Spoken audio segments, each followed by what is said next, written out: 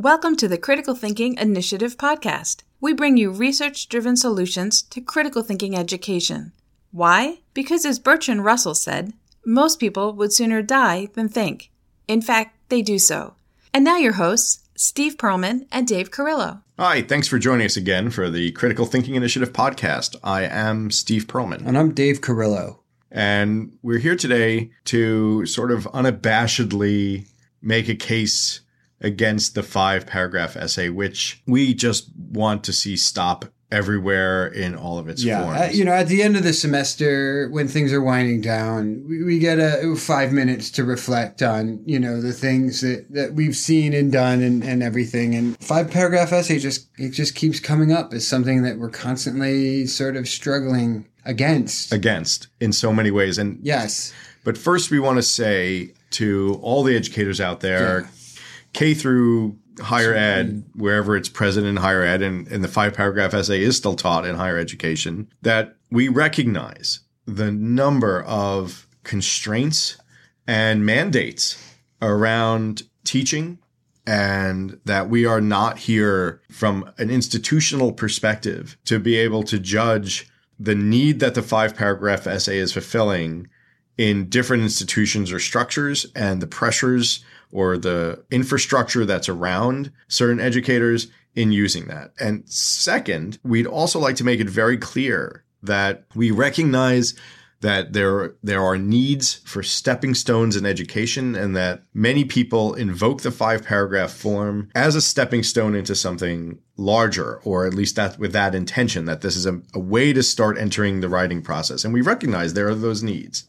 What we'd also like to point out, however, and what we're going to talk about perhaps in a future podcast, probably in the next podcast, is that it's a false alternative to think that there aren't alternatives to the 5-paragraph form as it exists and other ways to go about entering students and offering them stepping stones into this writing process. And that's one of the myths that I think we'd like to dispel most, is that there aren't these alternatives. Because very often we encounter other educators who work with the 5-paragraph form, and when we suggest that there are some struggles with the form or consequences to that form, they say, well, what else could we do to move students into argumentative writing, persuasive writing, evidence-based writing, research-based writing that's not in that structure? And there are plenty of other options, but we understand why the 5-paragraph form is so steeped in academic culture. And we also recognize that there are sometimes larger assessments that are being done on the educators and the students where this form is mandated. And we really want to recognize all of those institutional and cultural pressures or structures up front, because we're not in a position to speak them. We are in a luxurious position in that we can teach any form that we want in our classes without any discussion with anybody else about what we're doing. And that's luxurious for us.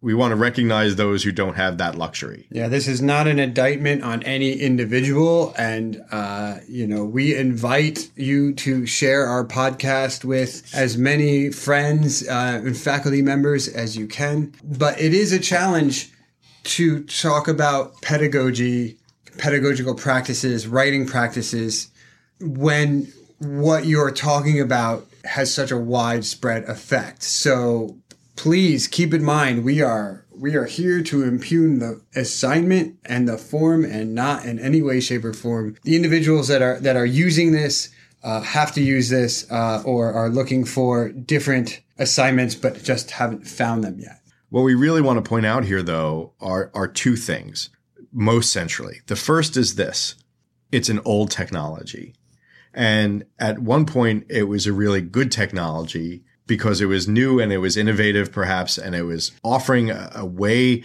for everyone to involve writing or use writing that worked across some different classes and so on. But at this point, the 5-paragraph essay is roughly the equivalent of the internal combustion engine. I mean, that's an interesting analogy, since we're still using it a lot. We're still using it a lot. Yeah. But really, we have the technology now to move into electric vehicles. We don't need the gasoline-powered automobile anymore. It's just that we don't need it to exist, but it's everywhere still. And there are needs, in fact, for us to move away from it. But the point is that, it's an old technology. We have new technologies. And this particular podcast is going to be the critique of the internal combustion engine. The next podcast will be, here are alternatives to the internal combustion engine. The second point that we feel it's critical to make about this is that the most pernicious, most problematic aspect of the 5-paragraph essay is actually the intellectual mindset that it cultivates in students, and it's a mindset that persists into other subjects. It's a mindset that persists into all of their academic studies. It's a mindset that stays with them as they enter higher education. And it is not as intellectually rich a mindset as we really would like to foster in them. Again, 2 points. It's an old technology, and the ramifications of it are seen. The ramifications they're everywhere. They're in academic life. They're in the social realm. We see the implications in how we deal with political discourse. The kind of things that we're fighting against when we fight against the 5-paragraph essay are widespread, and then they can be dangerous as well. And so, again, we understand that there are needs. We're not here to critique individuals who are assigning this. But in order to raise the subject, in order to discuss the subject and eventually move the discussion forward toward better alternatives, we have to start by, at least listing the first couple grievances we have with the 5-paragraph essay and then going from there. So before we really move into the mindset issues and the mindset's the big payoff. Yeah, and we get into more of the conceptual problems. Let's talk first just about it from the very nature of the structure. Now, anyone who might not be familiar with the 5-paragraph essay, we presume you've probably written one in your past at some point, but it's basically an introduction at the end of which, and often the last line of which, must be a thesis statement, 3 body paragraphs, each of which introduces a point to speak to that or support that thesis statement. Sometimes each of those body paragraphs are required to have a piece of evidence. That depends on the extent to which the instructor is working with that in class. And then finally, a conclusion that roughly recapitulates to a certain extent what the rest of the essay did. So it's tell them what you're going to tell them what you're telling them, and then tell them what you told them. So that's the first problem we have with the 5-paragraph essay is the form itself is one that values a very rigid linear structure over literally anything else. In order to write a successful 5-paragraph essay, you need that introduction. You need that thesis statement, and then you need the 3 body paragraphs that are functioning as support for that thesis statement. And so to give me an example of a 5-paragraph essay, and we don't want to essentialize this unfairly because it could be on very thoughtful topics. But sure. to give a sense of a 5-paragraph essay, it's red sneakers are great. And red sneakers are great. And now here's my body paragraphs are red sneakers are great because sneakers are versatile. Red sneakers are great because red is a power color. And red sneakers are great because they're comfortable. So that's an idea of what a 5-paragraph form could look like. Now, there are some variations on that. But let's ask this initial question. Why 3 body paragraphs? Why 3 points? That's a completely arbitrary number. And one of the things that I'm always telling my students, in fact, is we would say, which of those 3 points is your best point? Why would you want to move off the most compelling point to talk about other points? But if you're going to talk about other points, why not talk about 4 other points or 9 other points or 17 other points? So there's this arbitrary structural decision that has been made. And in fact, another way to think about it too is now students believe that the only way to introduce a thesis is to introduce it prior to the things that follow that thesis. It has to be at the end of the paragraph. Often it has to be one single sentence, which is better, we know, than the problem that it was meant to solve, which was that students weren't putting in any point of view or any thesis. And we get that. But there have actually been cases where they took award-winning essays and had educators grade these award-winning essays, and they failed them because the thesis statement didn't appear at the end of the first paragraph. And as Alec Duxbury wrote in The Tyranny of the Thesis Statement, quote, "The 5-paragraph essay is not an inherently incorrect form. However, it is destructive in that students are not ever allowed to discover if the form fits the meaning they seek to make. Teachers insist on the form because it's easier for teachers. This is unwise." And that's something else. It's another point that Brian Hillix makes really well. And he writes about how it's easily graded, right? That faculty will, in fact, spend time looking at whether or not the structure is properly followed than the content. So form starts to take precedence over function in that respect. And furthermore, students are not allowed to find a thought that's interesting to them and then find the form that best communicates that thought. Instead, they have to conform their thinking to the structure. And I can immediately hear a number of educators perhaps saying, well, if every student had to find their own form and wrote in their own form for their thought, doesn't that make it much more complicated to do an assessment of that? And on what basis are we making those assessments? That's a fair question, because it does complicate that to a certain extent. And we'll talk about that more in the next podcast when we talk about what the alternatives are. But for now, it's important to recognize that that is, in fact, something that starts to happen. Students start to bend their thinking into that structure instead of finding the structure to represent their thought in the most meaningful, authentic, intellectually rich fashion. And one of the things that I wrote down while you were talking is that, this idea of meaning is also that's a complex concept in and of itself. It's something that we should probably talk about in another podcast or add to this. And maybe we can have a series of 5-paragraph podcasts on various elements that sort of spin out of this. But the form becomes the meaning. And what you find in terms of this idea of assessment and what's easier to grade and what isn't is that a much more thoughtful discussion of a single reason, piece of evidence, or source becomes less meaningful, effective, correct, right, sought after, or valued than one that has 3, because the form itself is 3 pieces of evidence, 3 reasons why. So it goes back to this arbitrary nature of the number 3. I mean, if you have 2 great reasons, why do you want to add a bad reason or a weaker reason? But more importantly, you've got a specific rigid form becoming the quality or value of the argument over what's actually said in the argument. And so the form of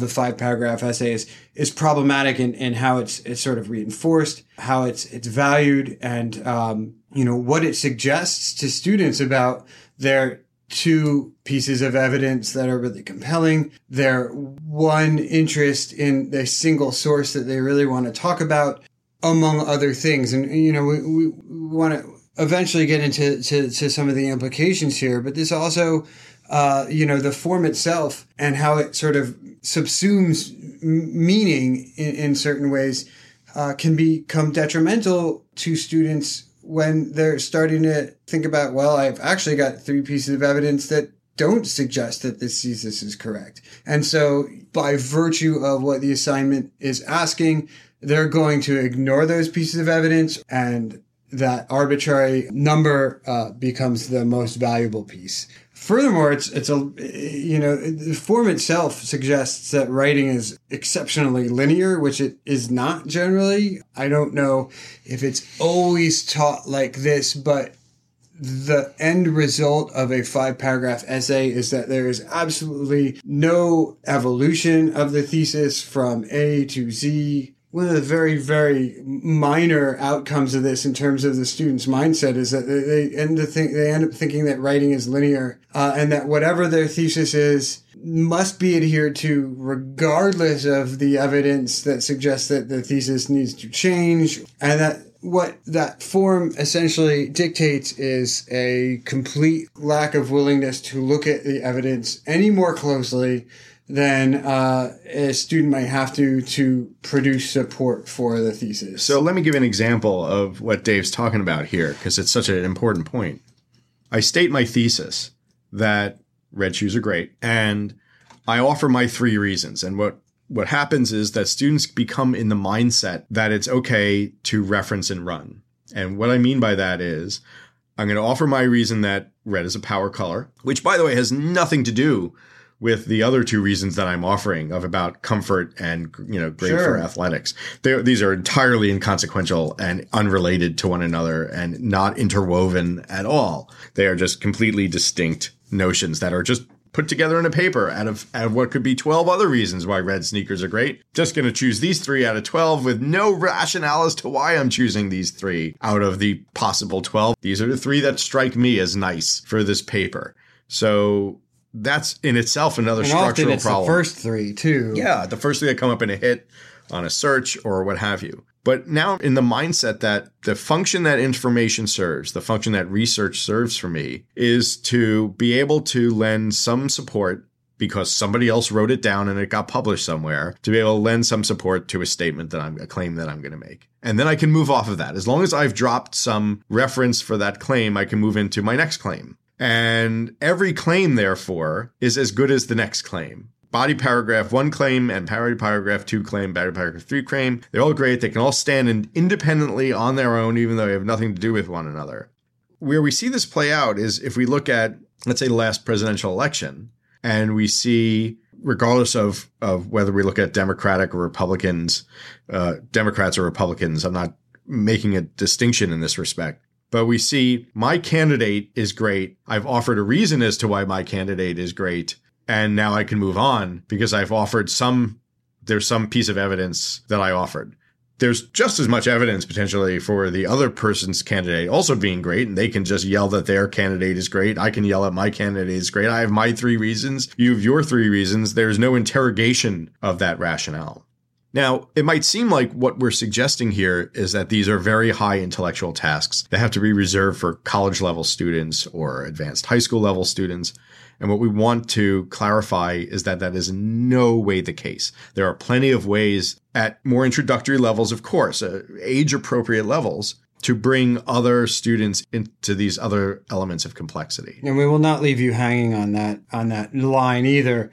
Because we will come back and talk at length about what the other options are. So that's, one of the implications right off the bat is that as soon as you come up with a reason, that becomes as good a reason as any other, or that if you can stack up 3 reasons that you've done your due diligence and therefore you have this argument. We can talk about at another time how widespread and how often students are asked to write 5-paragraph essays. But what you have in terms of developing a mindset is that one-sided biased writing is fine. Right? There's no room in the form for evidence that might complicate the original thesis. Right? And again, this is where maybe we'll see some variations. The first 2 paragraphs are for, and the last paragraph is against.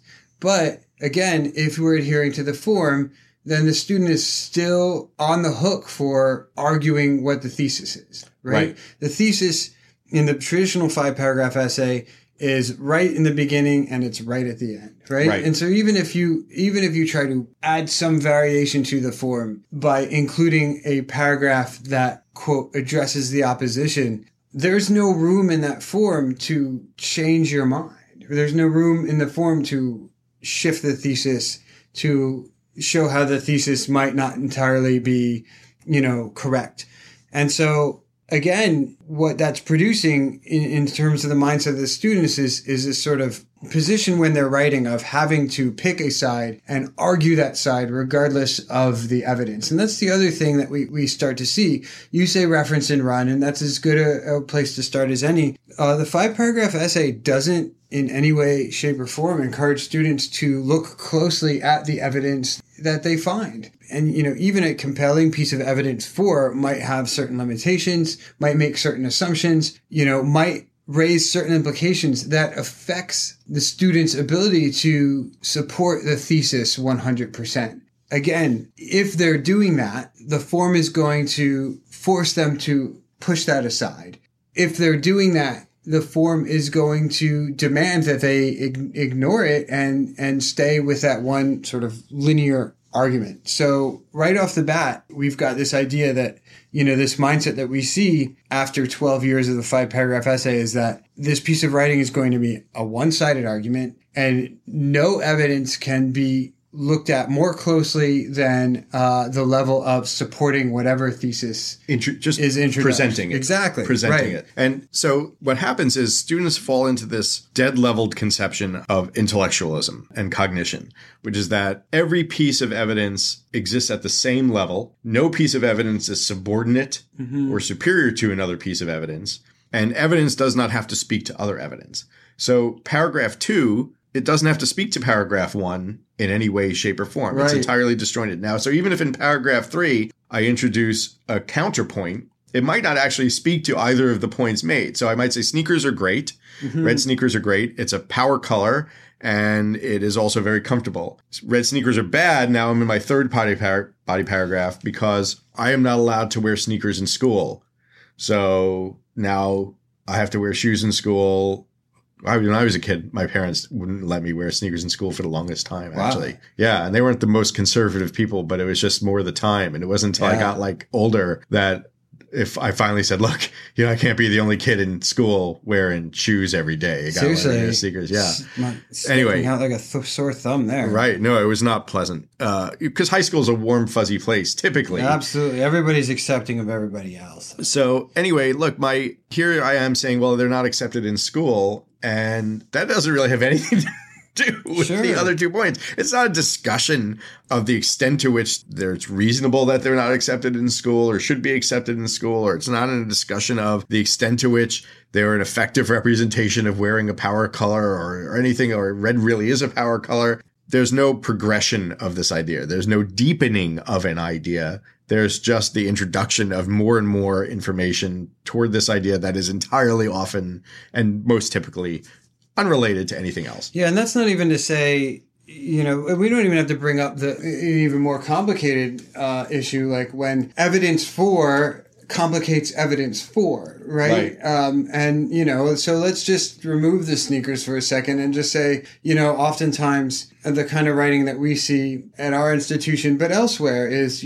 pick a side and argue it. And so the death penalty, is bad, is a very popular sort of side to argue. And so, you'll have a reason for the death penalty being bad having to do with how much it costs to keep prisoners on death row. And, it does cost a lot of money to keep prisoners on death row. And should that money be going somewhere else? And then the next reason you'll see has something to do with morals or ethics. Right. And those 2 reasons for why the death penalty are bad are entirely different discussions. And there could be threads between them, and there could be ways that they could be discussed in some way in the same paper, but they definitely affect each other. There are relationships between, or could be economics. Well, absolutely, there could be. But they're not in these papers. But they're not. But it's just this reason, that reason, and the other reason. The third reason is and then the Bible.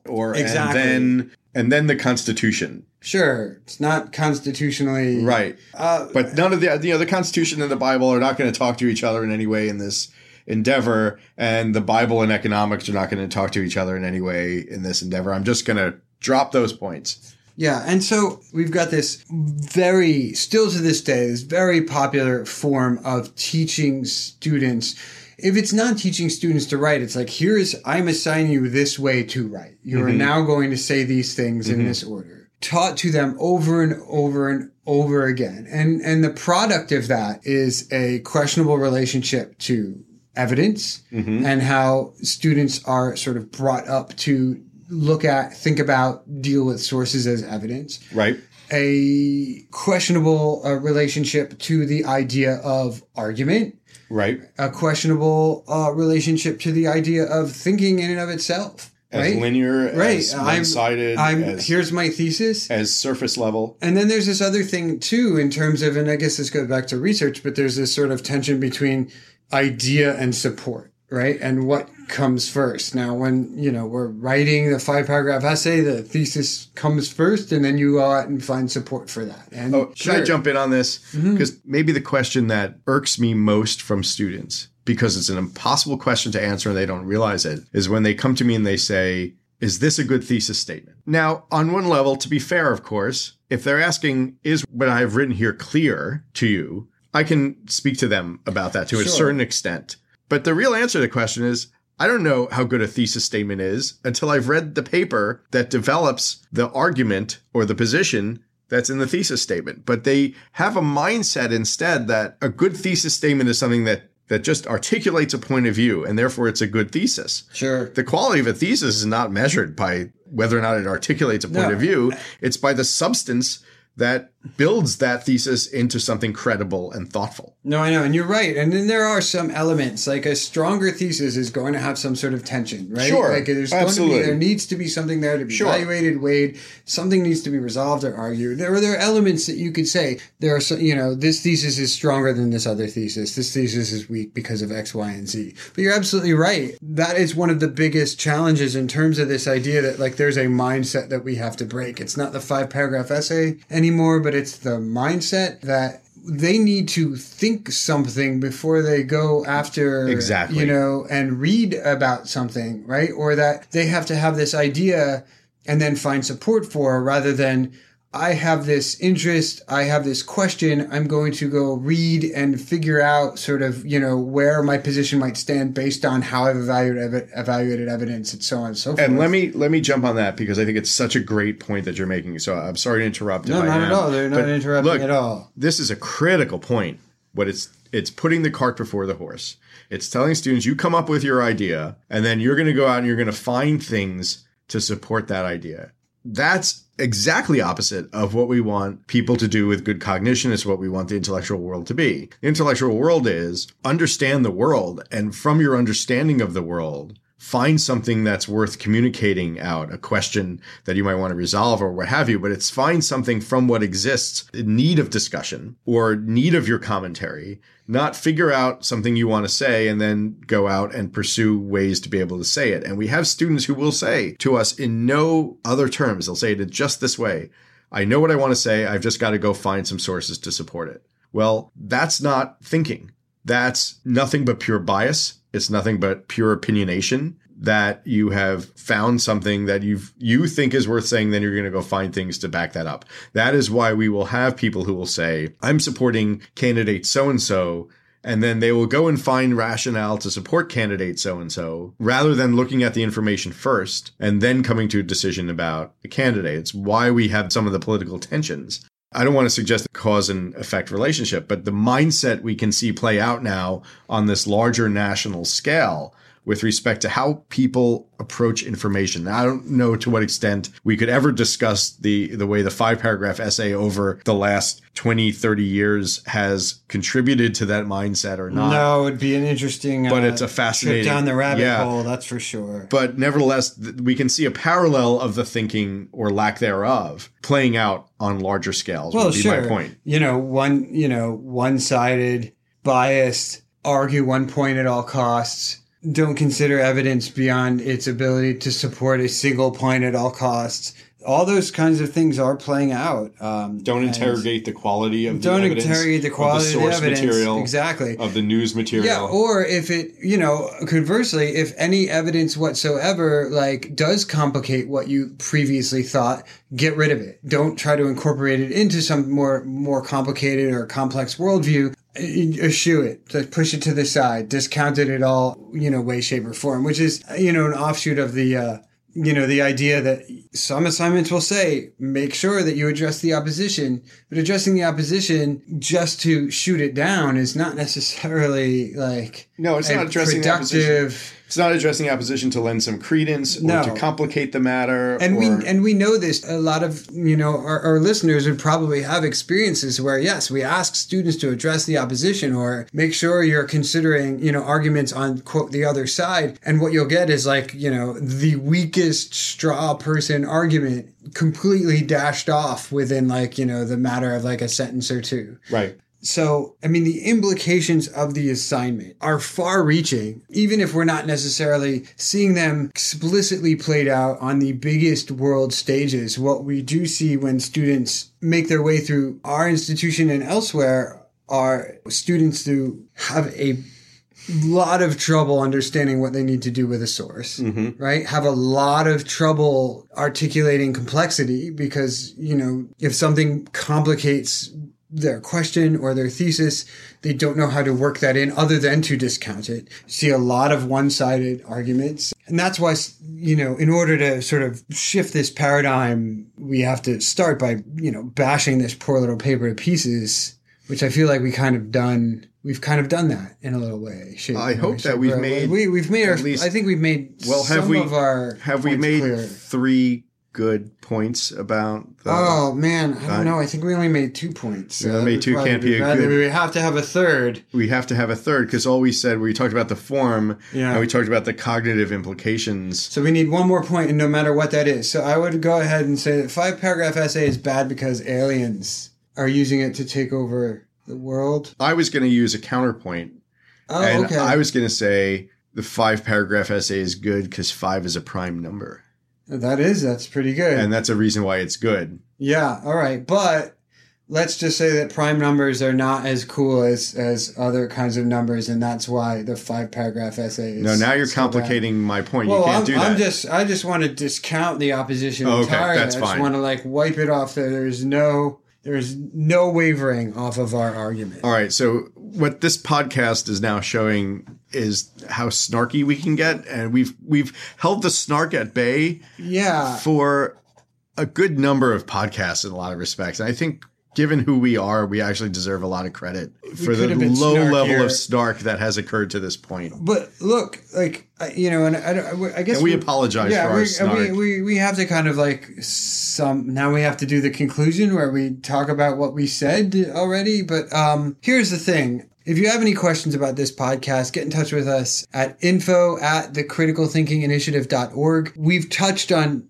I feel like we've just done the surface stuff. But in order to conclude, without just repeating what we've said, we are wholly invested in the mindset of these students that we see, the mindset of your own students. We're wholly invested in giving you opportunities to show your students how to further engage your material, to think more critically, to think more deeply. And as such, this is not the last time you'll hear us talk about the 5-paragraph. We will go into the alternatives to the 5-paragraph very soon because we never want to talk about anything that we can't firmly place on the ground. And look, we equally welcome your concerns. We welcome your critiques, criticisms. We certainly welcome your questions. It can be on Question of the Week. And I'd like to end sort of just asking this: do we want to live in a 5-paragraph world? Right? Is that how the world is to be conceived? If we want to conceive the world as a 5-paragraph world,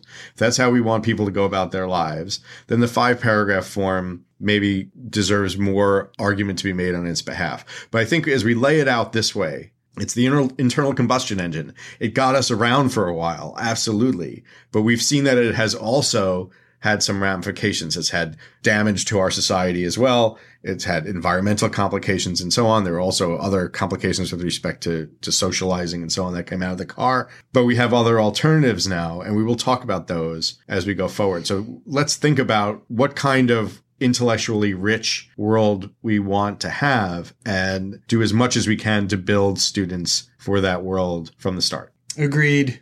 And we'll be back right after this. The Critical Thinking Initiative's handbooks are on sale at thecriticalthinkinginitiative.org. The teacher's version of the handbook not only walks you through everything in the student handbook, it also provides you with research synopses for the Critical Thinking Initiative's framework and the turnkey exercises you need to bring critical thinking into any class and any discipline, high school through graduate school. For wholesale orders for your students, just contact us at thecriticalthinkinginitiative.org. Free downloads of the Critical Thinking Initiative's infographic are also available on our site, where you can also contact us with questions or comments for Steve and Dave. Elementary and junior high versions are coming soon, so check back to our site for updates. All right, so news of the week. I picked this out actually before we decided to talk about the 5-paragraph essay. So I'm always amazed at the kind of sort of connections that we crop up in the relationships between our newses of the week and our topics when we're not really necessarily literally making these choices. So it's an opinion piece from NBCnews.com. I've heard of NBC. It's a piece called Can Children Save Us from the Fake News Epidemic? It's by Melissa Koenig and Valerie Tiberius. And I actually like these kinds of articles because this article references a study that one of the authors actually did. It's about this study that one of the authors actually did, so I don't actually have to go out and find the study and sort of cross-reference. Oh, you like the lazy aspect of the news of the week that you've chosen. I do, actually. It is the end of the semester. I think that's perfectly justified. Right. So at any rate, this is about new research on the way children learn from others suggests that these capacities have early roots in childhood and in the right conditions can protect them from misinformation. Right. Really? Well, yeah. And that's what this is about. The authors go on to say, quote, in the age of fake news has put a new spotlight on the importance of critical thinking. However, is the answer to our brutally partisan deadlock the promotion of such skills in the younger members of our society? And to be honest, like I would right off the bat, if they stopped there, I'd be like, there's some credibility there because, you know, the younger we can get to students, the more able they will be to navigate these kinds of deadly waters. The study that comes out of the University of Minnesota and was done by one of the authors, Koenig, and then also Paul Harris, Kathleen Corriveau, and Vikram K. Jaswal, is called Cognitive Foundations of Learning from Testimony. What they say here is that in the last 15 years or so, research in the field of child development shows that the capacity to doubt other people's communication emerges early and is apparent even in infancy, end quote. And so they give us some examples. By 16 months of age, we see that infants are surprised by false information. They exhibit physical cues. They stare at speakers who are telling them falsehoods or lying to them longer than... Really? Yes. Those who are telling them the truth. Infants will occasionally interrupt or overtly correct false claims. And, quote, by 24 months, children are more likely to discount or fail to remember the new things that bad or inaccurate speakers say. So this exists in children from a very young age. The issue is that they are also socialized to favor certain groups over time. So they say, quote, interestingly, it might be that children's critical thinking is best encouraged by talking with others. Like adults, children learn enormous amounts from other people. And like adults, children are biased to favor certain sources. And there's a problem there, right? Children are also born to learn their culture's implicit and explicit attitudes towards other people. And that's where the tension arises. So even though they've got this ability to sort of weed out falsehoods or, quote, fake news, right? After a while, they're sort of acculturated to listen to certain sources over other sources. The article says, quote, common sense and research converge to show that the way we talk about groups, parentheses, girls, Republicans, Muslims, black people, invites children to think that these groupings capture fundamental differences about people. So like adults, children are more likely to believe the people they know and those who talk like them and look like them. End quote. And that's kind of where the problem comes. So the research has shown that, yes, children can think critically. They can discern falsehoods from truths at a very early age. But as they grow up, if I'm understanding this article correctly, as they grow up, they learn to understand the implicit and explicit sort of values and judgments and assumptions around them. They learn to value certain sources over other sources. And if those sources, like adults, like the people they're talking to, are making claims about others, right? Or if they are taking certain sort of biased, one-sided stands against certain issues, they register that. And after a while, they begin to see that source as valid, right? So in a sense, what you're saying here is that we have these natural critical thinking abilities. We sort of have these natural bullshit detectors, right? To some extent. But the ability to detect some of those falsehoods or detect fake news are compromised by what are perhaps, larger cultural paradigms that enculturate us to have a bias against or for certain groups or certain perspectives culturally, even though intellectually we have these raw capacities. I think that is what they're saying, and I think that this sort of their implications here are interesting. And I'm going to go get the study because now I have to read it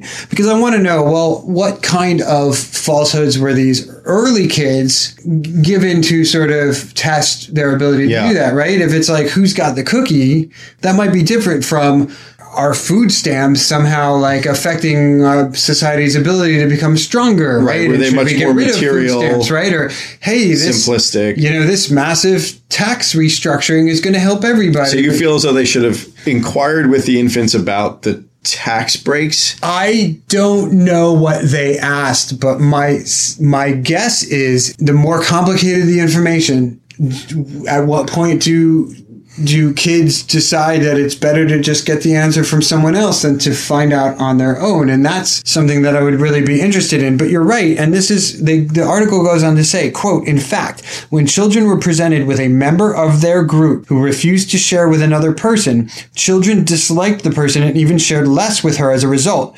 However, children still chose to accept the group members' claims when she offered them new information. This is not unlike when adults do when information comes from their favorite group or political party, right? When news comes from the right, conservative-leaning people are likely to believe it, even if it comes from someone they don't like personally, right? And that's the point, right? When news comes from liberal sources, progressives fall into the same trap. So there's this complex situation building up where even if they don't like the person, if they're somehow valued as part of this particular group, the information becomes more valid. Here's how the article ends, though, which I feel goes nicely with this 5-paragraph discussion. The authors advocate for what they call promoting good judgment.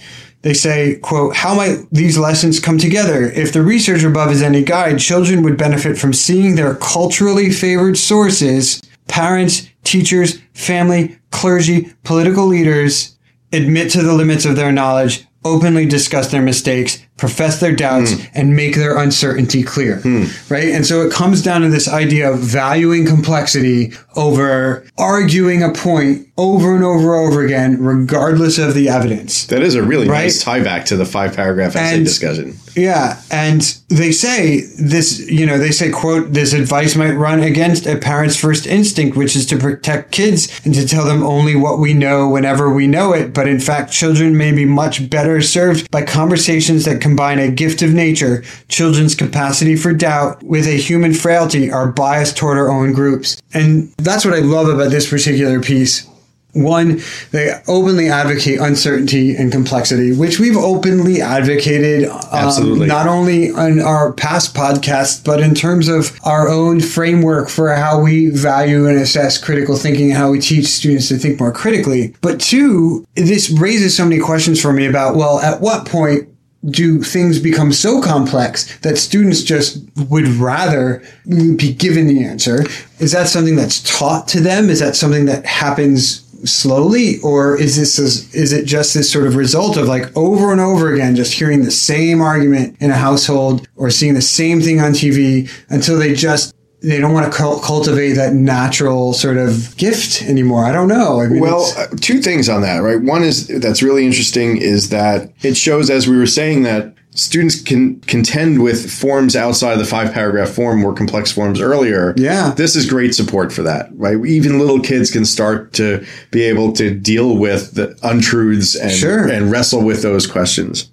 As for the second thing about whether or not things become too complex, we know that one of the ways the brain works is that at a certain point, it kind of accepts certain knowledge as truth so it doesn't have to think about it anymore, so that it can take action quickly on certain matters. At a certain point, it's neurological, it's neuropsychological. Right. We have to know how to react to or act within a given situation without having to think our way through it consciously as much every single time, or we can't function in the world. We can't, once again, have to try to reason through how to use a knife and a fork the way we did when we learned how to start to use a knife and a fork. So I think maybe there's something to that notion about, maybe it's not that they can't wrestle with the complexity, it's that at a certain point, we start to accept certain paradigms or what certain groups are going to hold as truth because we can't keep wrestling with that question. Well, it's tough. And, it's something, I wonder now, and I think this is John Keats, but I'll have to get back to you on that. I think John Keats called it, this negative capacity. He talked about it in terms of being able to make art, to continue to wonder about life, and it's our ability to deal with uncertainty,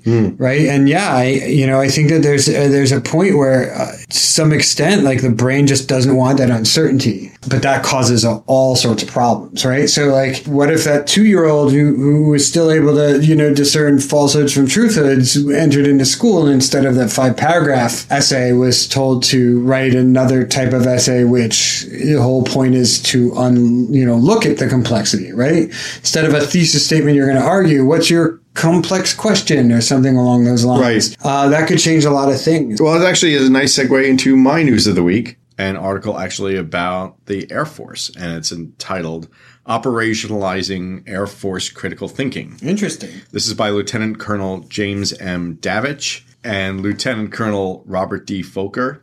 Of course, we want to thank both of them for their service. Absolutely. And basically, the nutshell here is that the Air Force is becoming increasingly concerned with critical thinking because they believe it's critical to anticipating the problems and solving the problems that Air Force personnel might encounter. And this isn't critical thinking as much in the sense of making an immediate decision if you're an Air Force pilot. These are for people working in the Air Force who are establishing policy or setting strategy and so on. The authors write, quote, "The Air Force needs a more deliberate approach if it wants to improve critical thinking so that it can make better decisions across a range of areas, including strategic planning, budgeting, human capital management, intelligence, medicine, and acquisition," end quote. And basically, I don't want to get into the details of it too much, but they did some testing on Air Force personnel. Mm-hmm. And they tested people at the Air War College and Air Command and Staff College and the School of Advanced Air and Space Studies, and found that in the Watson-Glaser Critical Thinking Appraisal, SAASS students scored in the 61st percentile, the ACSC and the AWC students scored in the 36th percentile, which was below average in comparison to others' master level programs.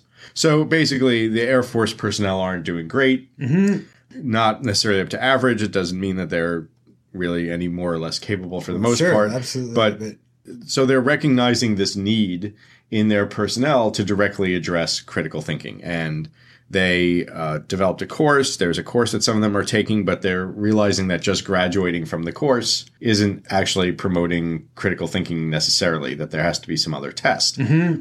What's really interesting for me about this article is that they're teaching critical thinking in a way, and they're looking at critical thinking through a lens of what they're calling forecasting. Forecasting is the notion that we want to be able to predict what's going to happen down the road. Now, I would think that as a military organization, that's actually a particularly savvy way to start to conceptualize the idea of critical thinking. It's not just problem solving, right, where something is existing, but it's trying to be predictive of things that are going to happen down the road, which, frankly, for our purposes, I think is something we have to consider more in our approach to critical thinking. And I think our approach applies to it, but it's not something that we have isolated as something to examine as much as we could, nor is it something in a considerable amount of the critical thinking literature that I ever see addressed specifically, is this idea of being able to be predictive of what's going to happen. I kind of seem to remember that forecasting bouncing around in some cases in terms of like cognitive psychology, in terms of transfer here and there, but it isn't something that's prominent. It's definitely a compelling term, especially, now more than ever sounds trite, but now more than ever, right? Being able to think critically about the future and not just problems that we have right in front of our faces might be helpful. Perhaps now more than ever. Yeah, now more than ever. They write, quote, "Individuals with unexamined records of success should not answer complex predictive questions based solely on their intuition," end quote. And the article goes on to talk a lot about how what they're trying to do is, on the one hand, they're trying to make people better at being predictive overall. Some of the key factors in that are their abilities to remove personal bias and emotion from their decision making and look at things more analytically. Yeah. And they're finding that personal element of personal bias is actually one of the stronger forces in affecting whether or not someone's able to be predictive and able to engage in successful forecasting. And forecasting as well is such an interesting measure of critical thinking because eventually down the road, you get an answer to the question that you're predicting. And they write, quote, "Few areas are as fraught with cognitive pitfalls as forecasting," And they don't really explain why they feel forecasting is particularly more fraught than other areas of reasoning. And I'm not necessarily sure that that, in fact, is a true statement. But I do think all of reasoning is certainly compromised by bias and cognitive pitfalls. Well, it strikes me as something that speaks to, and I'm going to mangle this because it was so long ago, the idea of denial versus disavowal, where, disavowal is this ongoing major force, or this psychologist was saying disavowal is this major force in our ability to think critically. And one of the reasons is because maybe we might be aware of some of the ramifications of our actions, but we eschew those in order to act the way we think we would like to, or the sort of to follow our own bias. And I can see that sort of speaks to this idea of forecasting, at least to some extent. Even at our best, our brains are like, well, this could happen and that could happen, but we're not going to think about that right now. Right. We're just going to go ahead with sort of my intuition, and that gets us into all sorts of trouble. So yeah, absolutely true. And when you're going out and deciding what to have for dinner, the consequences are far less, I guess, than if you're a colonel in the Air United Force. States Air Force. Making decisions that might just have a little more gravity to them. Exactly. Than some of the ones I make on a daily basis. Well, probably. My guess is yes, all of them. They referenced this thing called the Good Judgment Project, which was an IARPA project, which is Intelligence Advanced Research Projects Activity. And they looked at a geopolitical forecasting tournament and research study in which, quote, thousands of people around the world predict global events. And what they're recommending is a similar kind of exercise or endeavor for people in the Air Force as a way to train critical thinking. Which is kind of a neat idea, actually. I would love to participate in one of those. I don't care how right I am. I just think that would be fun. Because I am working on becoming the iconic geek in the world. I think that would make for some pretty fantastic tabletop exercises and or board games. Forecasting the board game. Well, that's ours now. Yes. Arrayed before you are 832 variables. Please figure out what's going to happen on this day. And what's interesting about this is participants would make, quote, predictive estimates based on numeric probabilities, that is 40 or 60%, rather than the possible or probable estimative language. So they really brought things down to the extent to which that there was a percentage chance that something was going to happen. Multi-year-long research studies founded by IARPA have shown impressive results, they write. And, quote, these measurements identified individuals who consistently improved and performed well over time. Dubbed super forecasters, they demonstrated the same critical thinking skills, such as bias mitigation and open-mindedness, the Air Force desires in its personnel, end quote. First of all, I want to be called someday a super forecaster. If I was ever got the title of super forecaster, I would get shirts, I would have business cards made up that call me a super forecaster. That's not a bad band name either. The Super Forecasters. Or should it just be more like super forecaster? It's like super tramp. Actually, both I think would work. The plural came to my mind first, but the singular is a pretty good band name as well. So, what kind of band is Super Forecaster? Oh, they're I would say that they're some sort of funk jazz fusion. Funk jazz probably fusion, like really. A driving drum bass section. Yeah, I can see right? that. Exactly. Yeah, but with biting social commentary that largely becomes true. If they're, exactly. Things that don't make sense at the time, but 10 years down the road become fairly, obvious and prescient. So that's basically their article, and I just think it's interesting on two levels to go back to it. The first is just this concept of using forecasting as a way to measure critical thinking, and how obviously that is needed very clearly in certain arenas rather than solving an existing problem or what have you, which is also part of critical thinking, of course. And it also speaks to this kind of article that we're starting to see folks out in the, quote, real world, not only recognizing that they need critical thinking, but trying to do something about it. So whether it's the super forecasting project at the Air Force or HR professionals reaching out to other HR professionals, warning them that, misinformation and fake news might actually affect their employees, and be aware of that and start to speak to thinking critically about certain sources, right, and so on and so forth. So I always like to see that because, we hear a lot about And we see a lot of the stats that industry and organization and businesses are looking for this, but it's still not necessarily as common as we might like to see actual institutions like the Air Force or other like organizations doing something about it. Of course, it would be nice to know what exact training they went through in order to be better at this. Oh, absolutely. So that's interesting to me. And it's interesting also to see the importance that they're bringing back on bias mitigation. And I guess that ties back to our 5-paragraph essay. What we don't want are for people just to adopt a viewpoint and find means to support it, because they're not going to be super forecasters ever. No, not at all. If they form their opinion and then they find stuff to back that up. Yeah, or the form of the assignment itself sets them up for bias regardless of the other information or evidence they might. That's right. Exactly. And so wouldn't it be interesting if essay formats were built off of being good forecasters rather than I think that would be very interesting, right? I want to know what that looks like. Maybe we should think about it, but as we mentioned before, very shortly we will come back with the anti-5-paragraph essay assignment podcast. All right, so moving on to question of the week. This one comes from Jerry in Maine. Hi, Jerry in Maine. Maybe I should read this with a thick Mainer accent. I don't encourage you to do that, but nobody wants to hear me do a bad New England accent, Maine accent. You do a better Maine accent than I would, but it's up to you. I'm going to say... No, I'm not. Forecast out how that's going to play. And with our viewership.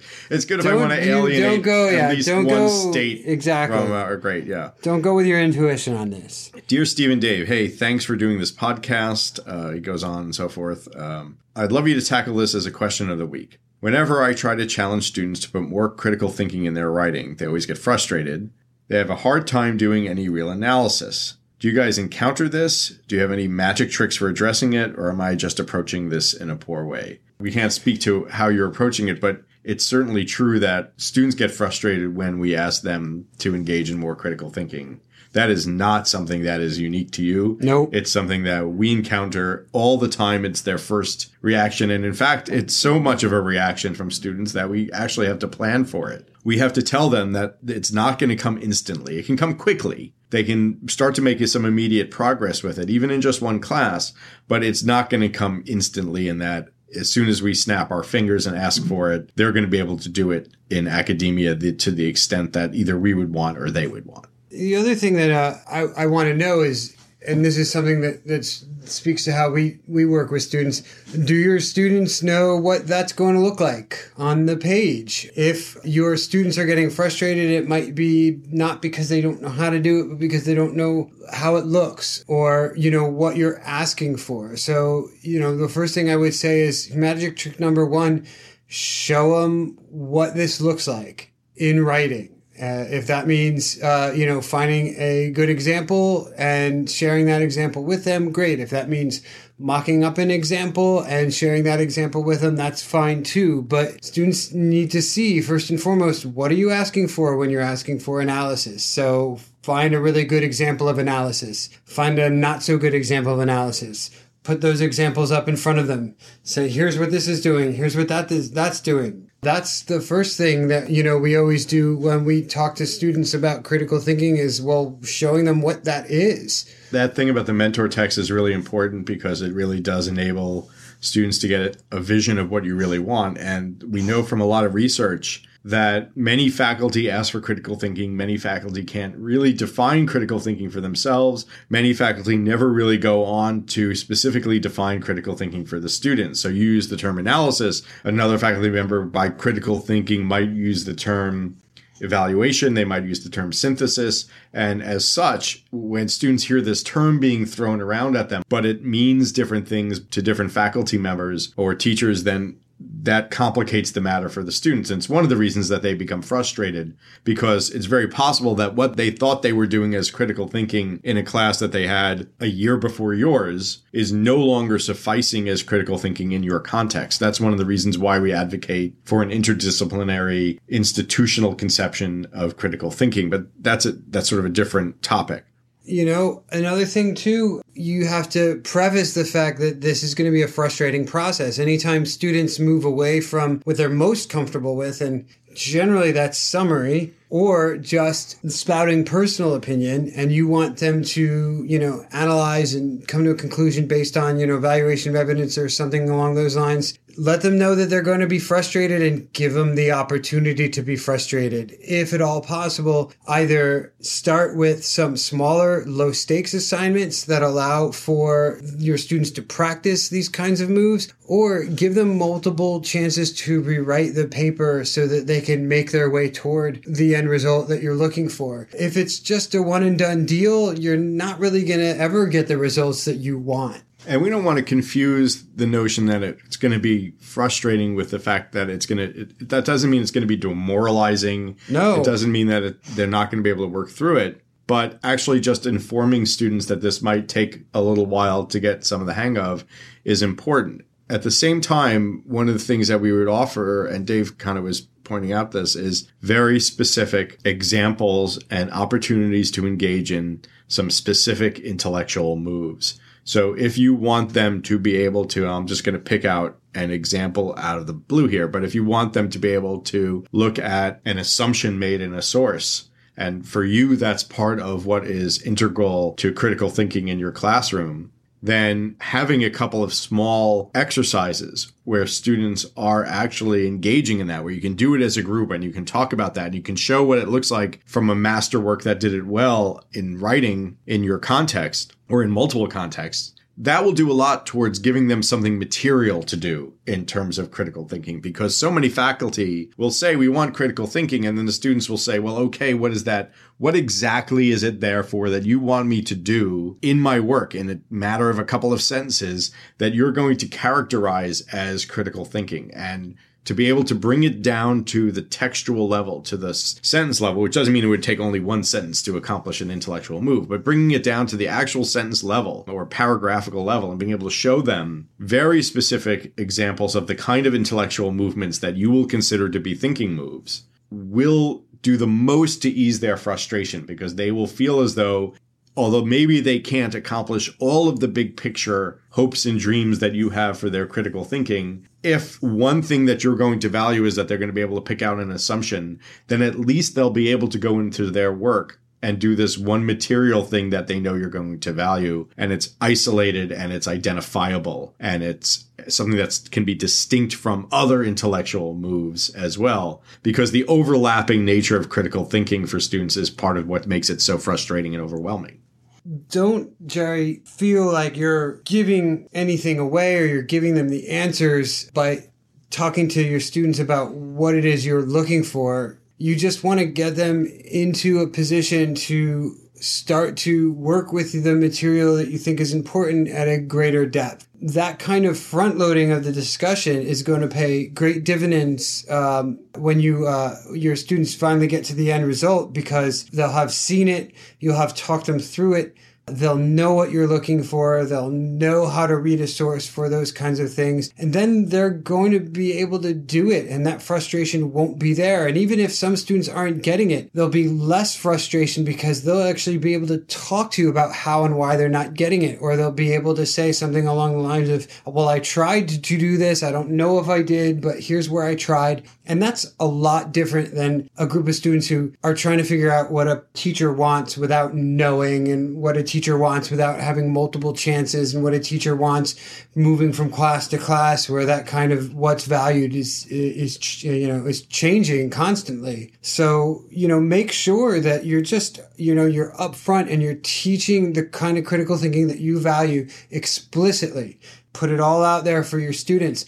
They'll pick it up. They'll be with you. And then you'll start to see the kind of work that you want at the end of the day. And long story short, it's certainly not you. Frustration is utterly common as we ask students to do more critical thinking, because they're just not used to doing it. And because it is initially, until we are able to define it for them and work through it with them, it's such a nebulous kind of concept. It is. So don't take it on yourself. but maybe there are a couple of other things you can do, including setting them up for that expectation, play the expectations game with them, and bring things down to the material level, offer them a couple of opportunities to fail forward with it. And I think you'll find that frustration can become a constructive learning tool. Students will respond to the challenge if you're clear about what you're going to challenge them about, if you're showing them how it works, if you're, giving them opportunities to work at it, they'll respond. And they'll see the value. Yes. But thanks so much for writing in for your question. Again, anybody else who wants to add a question to the week, just contact us at info@thecriticalthinkinginitiative.org. We'd be happy to potentially put your question on the air. And thanks so much, everybody, because nobody's going to get this till after the holidays. So there's no point in my saying happy holidays. Everybody just be happy out there. I hope everyone had a happy holidays, and we hope you continue to be happy into the new year. Thank you for listening to the Critical Thinking Initiative podcast. Got questions for Steve and Dave? Just send them to info@thecriticalthinkinginitiative.org. Follow us on Facebook and Twitter, and find us at www.thecriticalthinkinginitiative.org.